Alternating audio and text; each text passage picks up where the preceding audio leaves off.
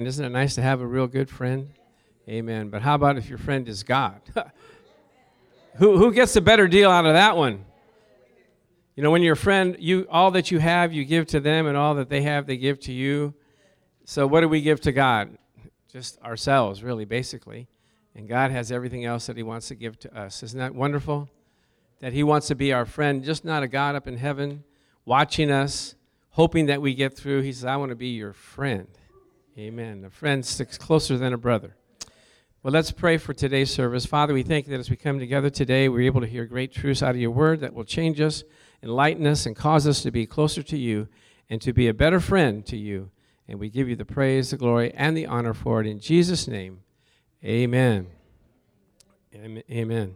Well, I'm excited to continue this series on Christ in you, the hope of glory. It's kind of amazing because, you know, my son and my wife say, okay, what's the title going to be for the next series? And so I come up with the title, but I don't have the message. So you have to kind of by faith, okay, Lord, every week you got to give me something that will be what you want to say to the church. And I believe that he comes through each and every time when we listen. You know, he will speak to you in every situation that you're facing, and he'll speak to you and tell you things and strategies that you need to overcome whatever you're facing. Did you know that? We have to have that confidence to know, God, I don't know what to do, but I know you know what to do. And so he will direct you and guide you and teach you in the way that you're supposed to go. So we're talking about Christ in you, the hope of glory. What an amazing thought and principle. Christ in us, Jesus Christ, the Almighty One, is living on the inside of us, not just next to us, not just with us, but inside of us, causing us to do the things that he wants us to do. It's not you, but Christ in you, the hope of glory. Praise God. What did Paul say? I am crucified with Christ. Nevertheless, I live. Yet not I, but Christ lives in me. And the life that I now live, I live by the faith of the Son of God who loved me and gave himself for me. So your life, what is your life? Our life is hid in Christ. What are we trying to do? Live our lives? No. Let him come in and live through us using our talents, our gifts, our abilities, our heart, our desire, our hands, our eyes, our mouth, and let him use us. And when you do that, he'll reward you greatly. Praise God, because then all of a sudden now you're working for him. Now he sees you doing things and that he needed to do on this earth. He can't because he has to use a person here on this earth, and you become valuable to him. Glory to God. Valuable. You know, in business, if you're doing something for the company, they value you, and what do? They give you promotions, they give you raises, they give you bonuses, they give you cars, they give you all kinds of stuff. And so when you're valuable to God, God will bless you in whatever you want him to do. So he's living in us, talking to us, guiding us, showing us things to come. Praise the Lord. Now, how does he talk to us? He talks to us through our spirit. The Bible says in Proverbs 20:27 that the spirit of man is the candle of the Lord. What does that mean? That means his spirit lights up our spirit. His presence lights up our spirit and speaks to us and talks to us and tells us things that we need to know. So we get an inside track on what's happening in life. Isn't that nice? So Christ in us, the hope of glory. Now Paul says this is a mystery. That no one could figure this out, even in the Old Testament. They never thought that could possibly happen. How can God reside in a human being, in a person? They had the Ark of the Covenant where God resided, and people would come in, and they would, into the Holy of Holies, and they would bow down, and they'd be in the presence of the Lord. But little did they know that now we are become the Ark of the Covenant, the tabernacle of God, the dwelling of the Holy Spirit. Praise God. What are people? That's amazing to me. Now, even the devil didn't know that. The devil got fooled. He said, we're going to crucify Jesus. We're going to crucify the Son of God. We're going to put him on the cross. We're going to watch him die. We're going to put him in the grave. And the devil said, okay, we got him. We won. Yay. And all of a sudden, 3 days later, Jesus rises from the dead. They said, and the Bible says if Satan would have known this, they would have never crucified the Lord of glory. Because now all of a sudden he sees a bunch of Jesuses walking around this earth, healing the sick, ministering to people, getting saved, doing all kinds of things that Jesus had done. So they killed one Jesus and they got 1,000 other Jesuses running around. Praise God. So when Jesus rose from the dead, we are able to have that same resurrection power. Amen? So the devil thought he had Jesus, and the devil thinks he's got you. You might have some dead finances. You might have a dead marriage. You might have a dead career. But God says, I'm going to raise you up because of what Christ has done, and that you can have resurrection power. So Christ in you, the hope of glory. Praise God. And we're going to talk about that today, the glory of God. What it is, how does it come, and how to be a part of it. So what is the glory of God? Basically, it's his presence. It's him himself. In all of his glory, all of his splendor, all of his majesty, all of his power. It's him. The glory of God. And the Bible says that the glory that God has given Jesus, Jesus said, I gave it to you so that you can walk in his presence. Now let's look at this first slide. The heavens declare the glory of God, and the firmament shows his handiwork. So the heavens declare. God is in the heavens. The heavens declare the glory of God. Amen. And the firmament shows his handiwork. Let's see a picture of that. Isn't that beautiful? Who could make something like that? Only God can do that. Praise God. And I like the way God questioned Job. Job thought he was all that in a bag of chips and saying, God, why are you doing this to me? And, I live perfectly for you. And so God comes to Job and says, let me ask you a couple questions, Job. Where were you when I laid the earth's foundations? Tell me if you understand. Who marked off the dimensions? Surely you know. Who stretched a measuring line across it? Who called the morning star? And who shut up the seas behind with doors and said, this far and no more shall you come? Have you ever given orders to the morning or shown the dawn its place? Where is the way of light, and where does the light live? Where does darkness reside? Have you entered into the storehouses of the snow, and where is hail kept? Do you know all these things, Job? No, sir, we do not. No, we do not know. So he says, do you know how the direction of lightning goes? Do you know how that is formatted? No, we don't know it. So let's look at this next scripture. The whole earth, so we have the glory of God in heaven. We have the glory of God near him in his firmament. Now also, the whole earth is full of his glory. It's all around us.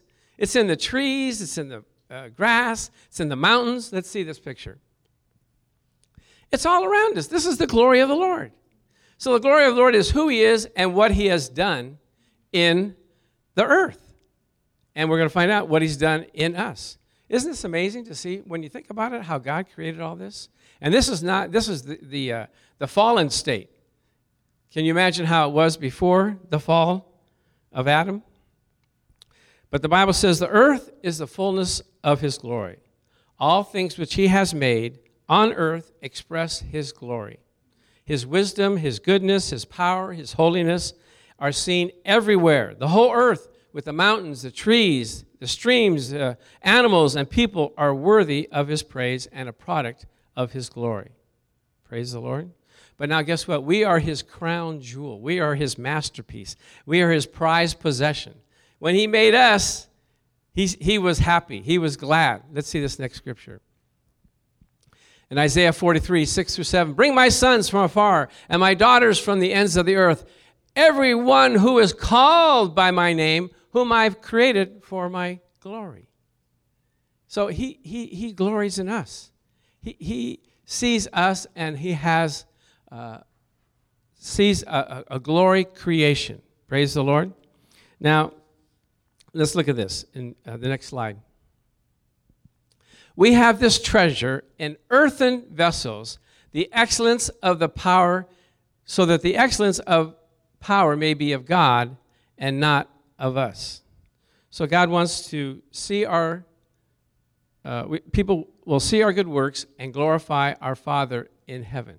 So we are the glory of God walking around in this earth. Now let's look at this next scripture. Okay, so guess what? Everything we do, people are watching. Did you know that? Whether you eat or drink or whatever you do all to the glory of God. It's amazing how many scriptures are here talking about the glory of God.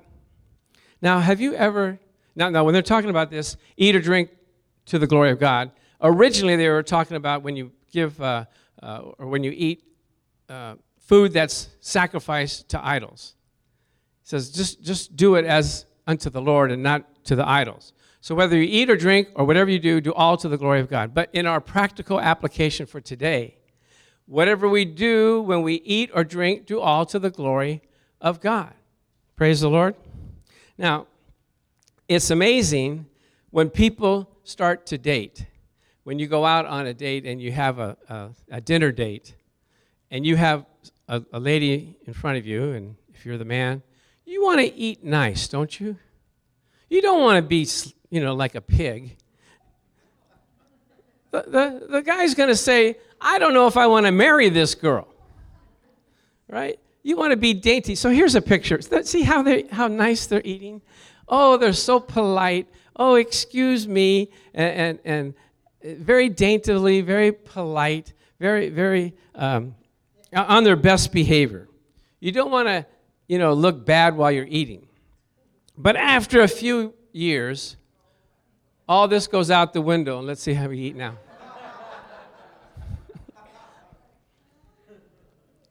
Is that you? You ever look in the mirror when you're eating and see how am I eating? So most of us pray before we eat, right? We thank God for what we're eating. A pastor told me, he says, not only should you pray before you eat, you should pray with every bite. Thank God with every bite that he's blessed us and we're able to eat. Keeping in mind that we just don't eat and then chow down and look, ungrateful. So, have you ever been caught in that where you're so hungry that you don't look like you're eating to the glory of God? I got caught in that at our other church. We used to have international dinners on New Year's Day, and so everybody brought in the menu or the food from their country, whether it be Japanese or Chinese or Hispanic, whatever your country was, you brought in that type of food. So, there's about 500 people at the church, so all day long I'm trying to get everything organized. And so it comes to time to eat. Well, I'm hungry. I haven't eaten the whole time.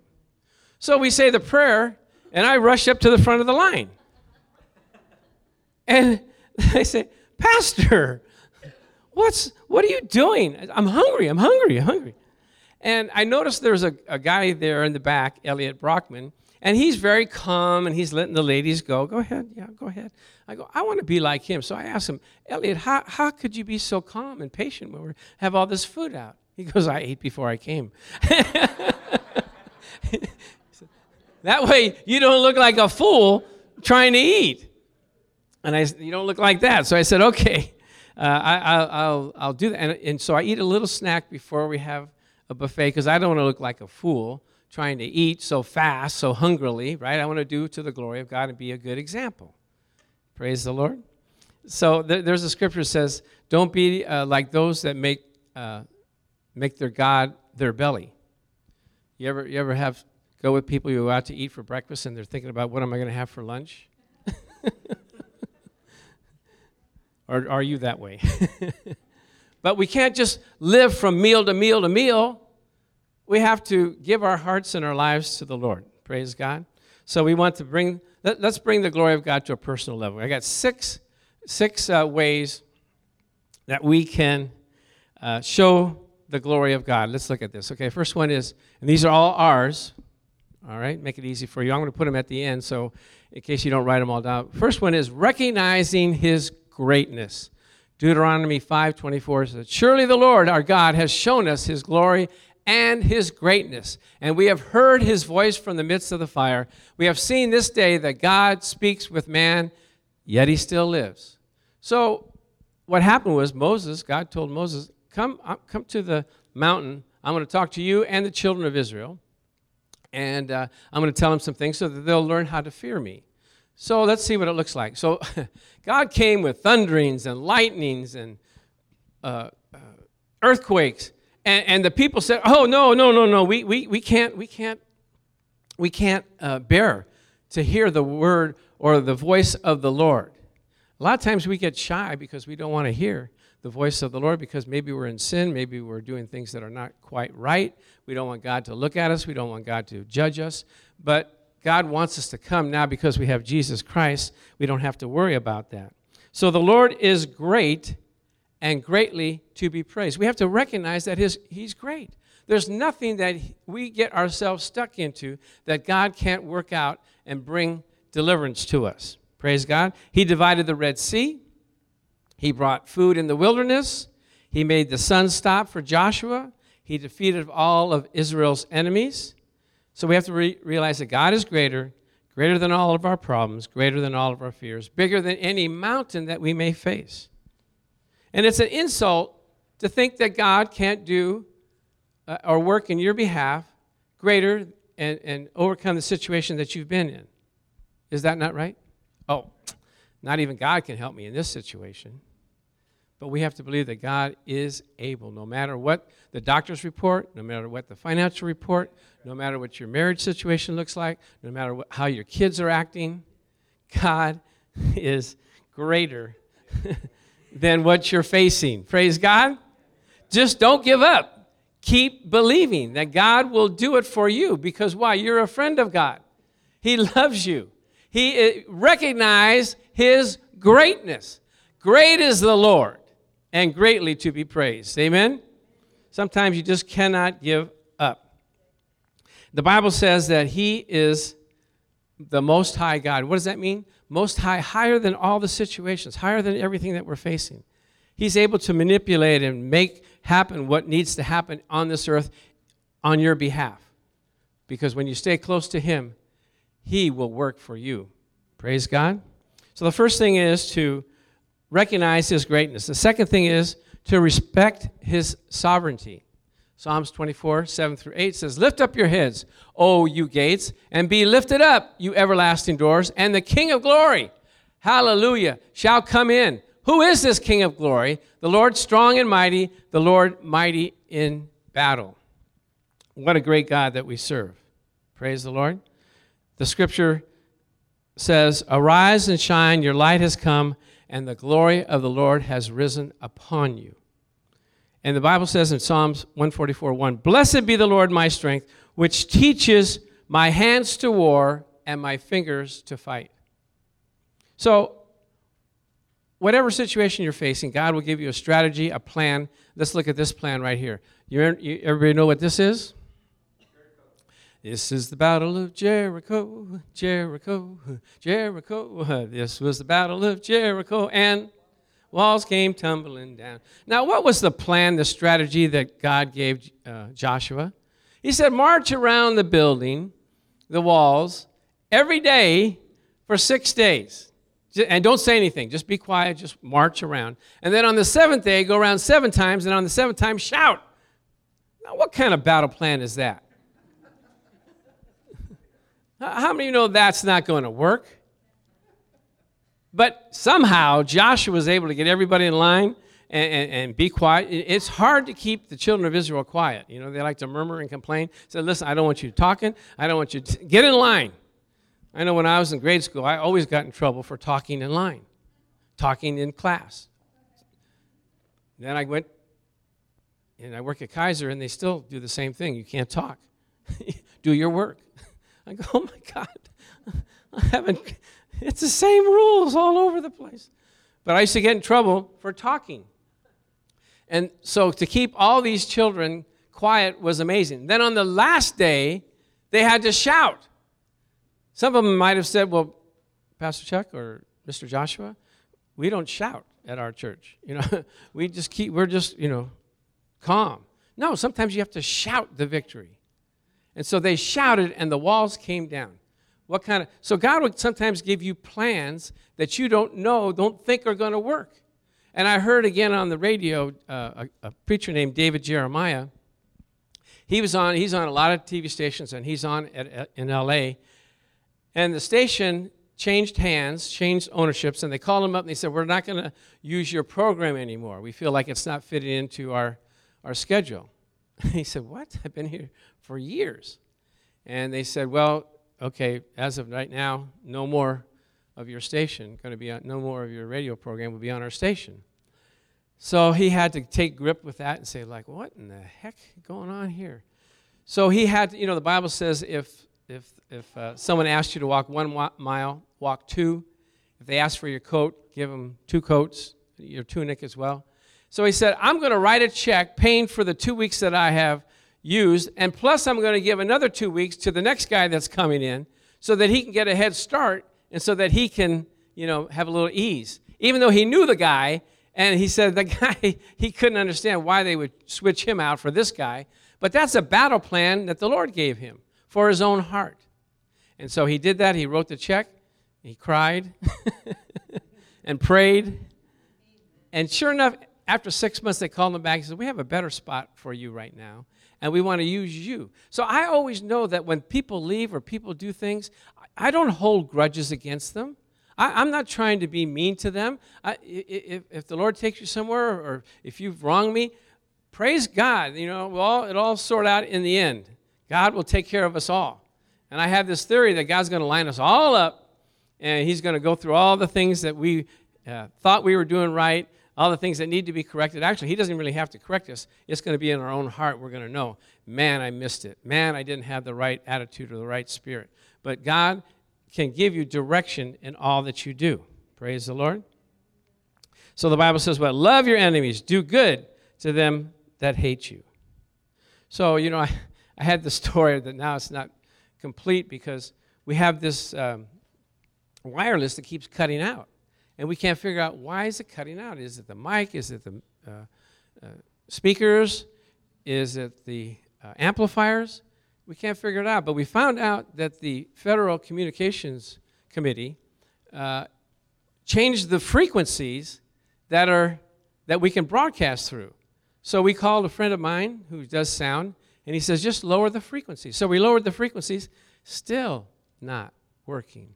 So we got to call him back and find out, how do we do this? Because the same thing happened at their church. But God will give you direction and give you understanding in all that you're doing. Even though you may not be able to figure it out, God knows the answer. Praise the Lord. Glory to God. So the first thing is we want to recognize his greatness, right? We need to respect his sovereignty. And number 3, rejoice in his actions. Matthew 15, verse 31. The multitude wondered when they saw the dumb to speak, the maimed to behold, the lame to walk, and the blind to see, and they glorified who? The God of Israel. It didn't say glorified Jesus. So when we pray for people and they get healed, we pray for people and things go the way that we prayed. We don't say, oh, it was my prayer, I did it, watch me, look at me. No, they glorified the God of Israel. Praise the Lord. So I don't like to take credit if things go the way that we prayed. I don't like to take the blame either. I give it all to the Lord. So let's see this scripture here, or this picture. So Jesus is praying for the sick, praying for the blind, and their eyes open. Isn't that wonderful? So we have to allow the Lord to work through us. If he's given you a gift, if he's given you the gift of healing, if he's given you the ability to pray, whatever he's given you the ability to do, give all the glory to God. He wants us to pray. You know that phrase, prayer, there's what do we say? Prayer really works. Or do we say that? Huh? God answers prayer. Prayer really works. It's not really your prayer that works. It's God that's working, right? No good prayer that you could pray can change. If God doesn't want to answer it, he won't answer it. But we have to believe that our prayer is a prayer to God that he answers, that he does, and we glorify the God of Israel. Praise the Lord. So we rejoice in his actions, and the next thing is reflect on our affiliation. Matthew 5:16 says, "So let your light shine before men that they may see your good works and glorify your Father in heaven." When you do good things for people, they're supposed to what? Say, "Oh, you're so marvelous. You're so wonderful." You're supposed to say, "All glory goes to God." Praise the Lord. Let's look at this picture right here. Now look at this cat. What is he doing? He's helping this lady who can't hold up her umbrella, and he's walking down the street. This is a good deed, isn't it? People ask, what is this guy doing? He's doing a good deed so that the people will glorify God in heaven. Do you do good deeds? Do you do things that people say, "Man, wow, what made you do that?" You know, I'm so thankful. Maggie calls me sometimes in the middle of the night. She goes, "Pastor, I just want to let you know, someone is stranded out here. I went to pick him up. You don't have to get up, Pastor. You don't have to get dressed. I got it covered. Just want to let you know so that you can pray." I said, "Couldn't you wait till the morning?" No, I'm just kidding.